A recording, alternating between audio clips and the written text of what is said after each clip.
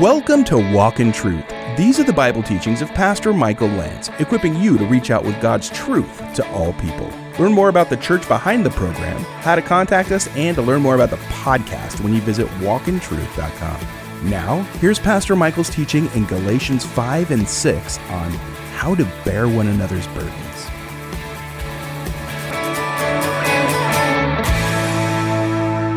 I mentioned in the announcement video that we need to also think about doctors and nurses and first responders. I'm going to get into some of that in this message because it kind of fits with what we're talking about today. If you'd like to stand, I'm going to read the passage starting in Galatians 5:25. I invite you to stand with me for the reading of God's Word. Galatians 5, let's go back to verse 25, bear one another's burdens. If we live by the Spirit, let us also walk by the Spirit. Let us not become boastful, challenging one another, envying one another. Brethren, even if anyone, verse 1, chapter 6, is caught in any trespass, you who are spiritual, restore such a one in a spirit of gentleness, each one looking to yourself, so that you too will not be tempted. Bear one another's burdens and thereby fulfill the law of Christ. For if anyone thinks he is something when he is nothing, he deceives himself. But each one must examine his own work, and then he will have reason for boasting in regard to himself alone and not in regard to another. For each one will bear his own load. You may be seated. Let's pray together. Father, we thank you for your living word, and it is very practical, very challenging. This idea of burden bearing is a hard concept. It's really a forgotten concept both inside the church and outside the church. To bear another's burdens seems like it's so antithetical to our culture that's so focused on self and advancement and all the things that we can get for ourselves. But we know the church is not immune to the problem, Lord. We are in this culture. We can be very self-centered. It's hard enough to love our neighbor as ourselves, let alone love them as you loved us. And the additional thought of bearing their burden, to be free enough as the people of God to where we would even consider that we would enter into somebody else's pain. It's a very Christian thing to do because it's something that you modeled for us, Lord. You went around bearing burdens. And the ultimate burden that you bore is at the cross as you died for our sins. You took upon yourself the sin of the world. Though you were innocent, it was not yours to bear. Yet you did it because of your great love for your people. If we could just have a smidgen of that attitude, Lord, how much more would we shine in a world that is broken and hurting? Would you help us, Lord, to hear your word this morning with ears that are open, with a heart to obey you, with a heart to walk out the application of living by the Spirit. We are so excited that we have a chance to do this morning, once again, to open your word, to open our hearts. Would you change us and make us more like you? In Jesus' name I pray, and all God's people said, Amen. That's good to hear. Well, this is Memorial Day weekend, and it is a perfect time to talk about burden bearing. This weekend, Monday, honors those who paid the ultimate price on the battlefields of the world. We also would like to honor anybody who's in active service right now or a veteran of the military. We want to thank you for your service, and we appreciate it very deeply. Memorial Day weekend is a time when, if you watch some of the on-street reporting, sometimes reporters will ask people on the beach, hey, do you know what Memorial Day is about? And they'll be, And that's not a good thing for our country. We need to know what our holidays represent. They're not just about having a barbecue or going to the beach or having an extra day off. Memorial Day is to memorialize those who gave you the freedom to be sitting here this morning and who shed their blood that we might be free. And they shed their blood for people that they would never meet, people that they would never know this side of heaven. And it's very much a reflection of the gospel when someone gives their life even for a future generation. And some of the things that we're doing now as a country and as a church are not just for us. They're for future generations. They're for our children and grandchildren. So remember that when you take a stand on the right principles for the right reasons, it's not just for your generation. It's also for the generation to come. Now, speaking of Memorial Day, I began to look at some statistics just about things that are happening around the world and things that are happening, for example, in the medical community. And I mentioned to you that we need to open up Memorial Day, especially now for first responders, doctors, nurses, those who deal with these things of health challenges. And I came across a story of a Christian doctor based in Manhattan named Laura M. Bream. She worked as a medical director of the emergency department at New York Presbyterian Allen Hospital, and unfortunately, she took her life after being overwhelmed by the demand in New York by the number of cases of coronavirus. Her father said that she took her life from self-inflicted wounds. It just became too much for her. And as I read a little bit of the story, I don't know a lot of details about her life, but I know that she had gotten the virus. And I think the combination of just having to deal with the burdens of people, especially if you remember those early images of New York and how many people were perishing and the body bags and all that, was just too much for her to bear. And she ended up taking her life. And I give you that example to let you know that the world right now is filled with fear. I was reading an article from a newspaper that you would know the name. And this author says the country is on the verge of another health crisis with daily doses of death, isolation, and fear generating widespread psychological trauma. Federal agencies and experts warn that a historic wave of mental health problems is approaching. Depression, substance abuse, post-traumatic stress disorder, and suicide, just to name a few. Data shows that depression and anxiety are roiling the nation, says this author. Nearly half of Americans report the coronavirus crisis is harming their mental health. Nearly half of Americans, according to Kaiser Family Foundation poll. A federal emergency hotline for people in emotional distress registered a more than 1,000% increase in April compared with the same time last year. Last month, roughly 20,000 people texted the hotline run by the Substance Abuse and Mental Health Services Administration. Online therapy company Talkspace reported a 65% jump in clients since mid-February.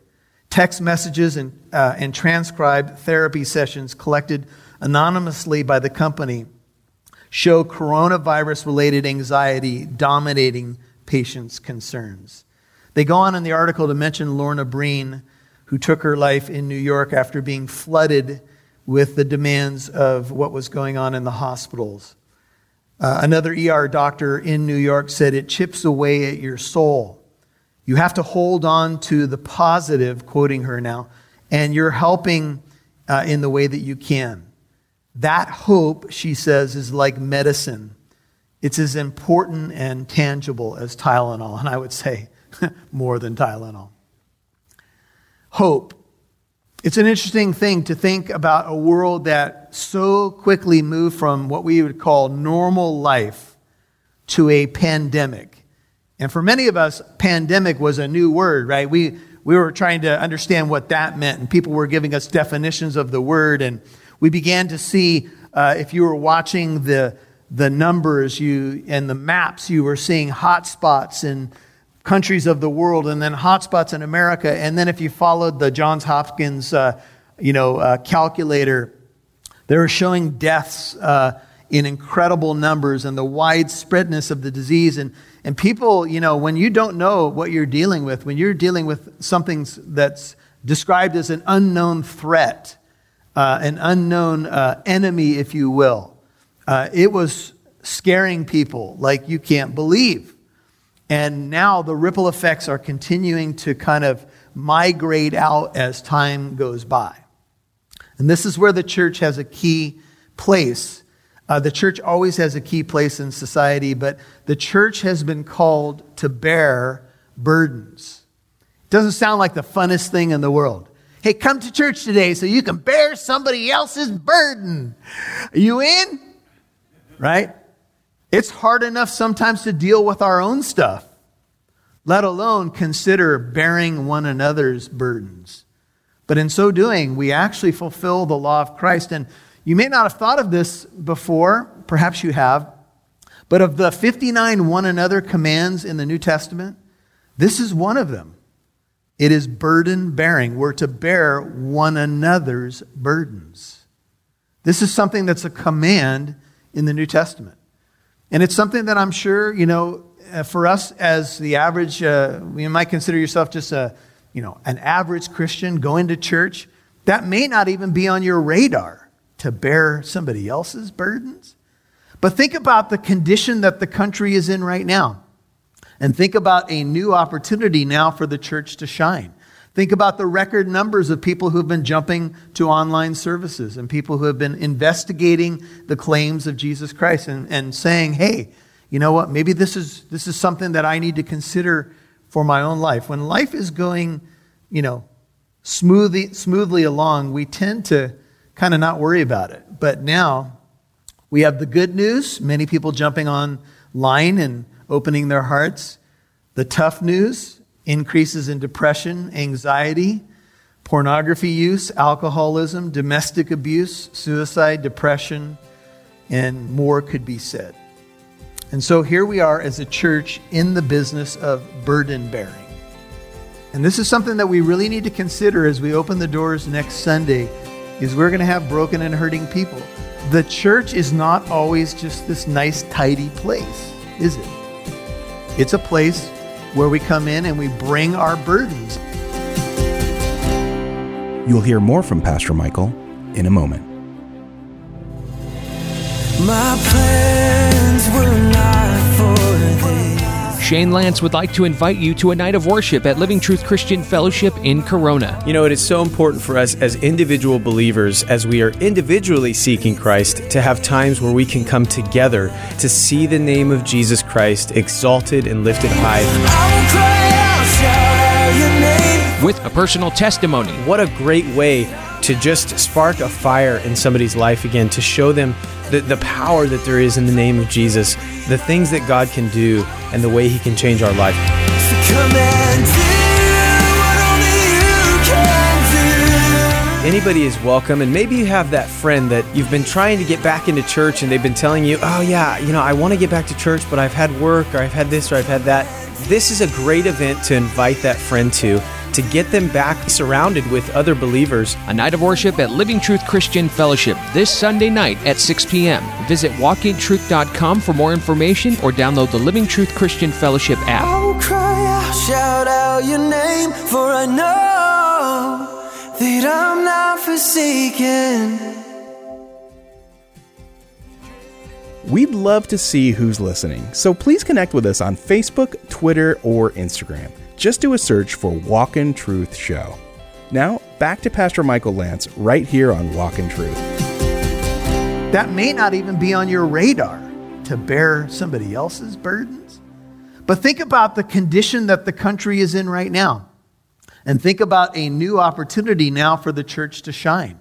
Think about the record numbers of people who have been jumping to online services and people who have been investigating the claims of Jesus Christ and saying, hey, you know what, maybe this is something that I need to consider for my own life. When life is going, smoothly along, we tend to kind of not worry about it. But now we have the good news, many people jumping online and opening their hearts.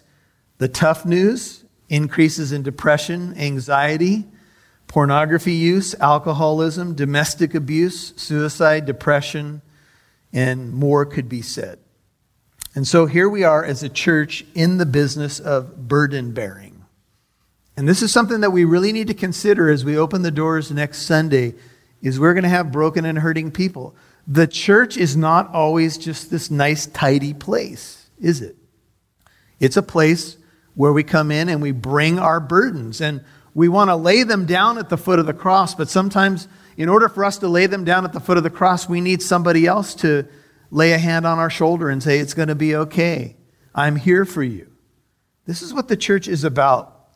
And when the church becomes consumed with what I want to see on a given Sunday or Wednesday or my style or what I want, we lose our way.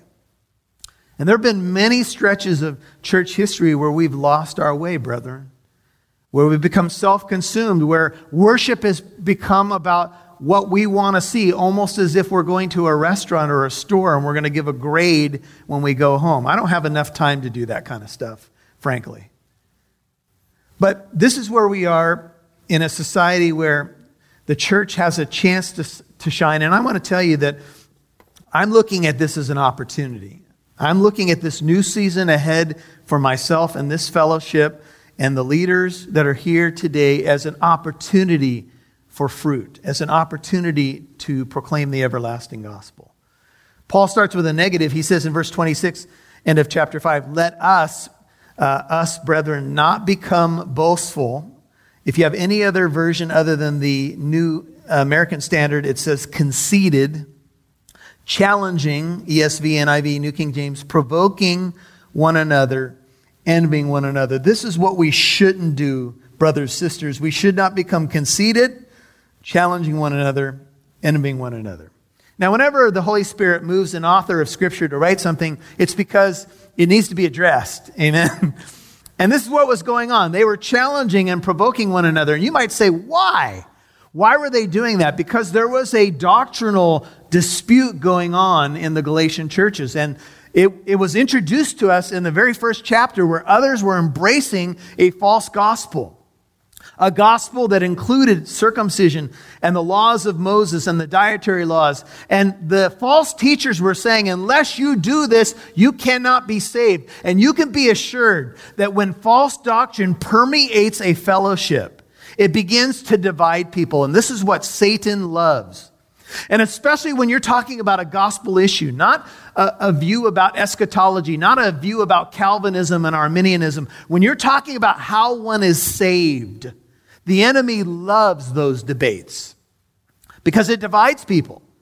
And so people in the Galatian church, false teachers had come in and said, unless you're circumcised and keep the food laws, etc., keep the Torah, you cannot be saved. And people were divided in this fellowship. And you can see in verse 26, and this is the way I take it, that people were becoming conceited that their position was correct. And they were provoking one another and challenging one another and envying one another. The word provoke is an interesting word. It means to challenge someone to combat or an athletic contest.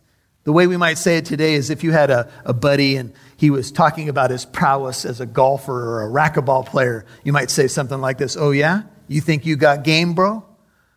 Let's throw down. I'll meet you at high noon.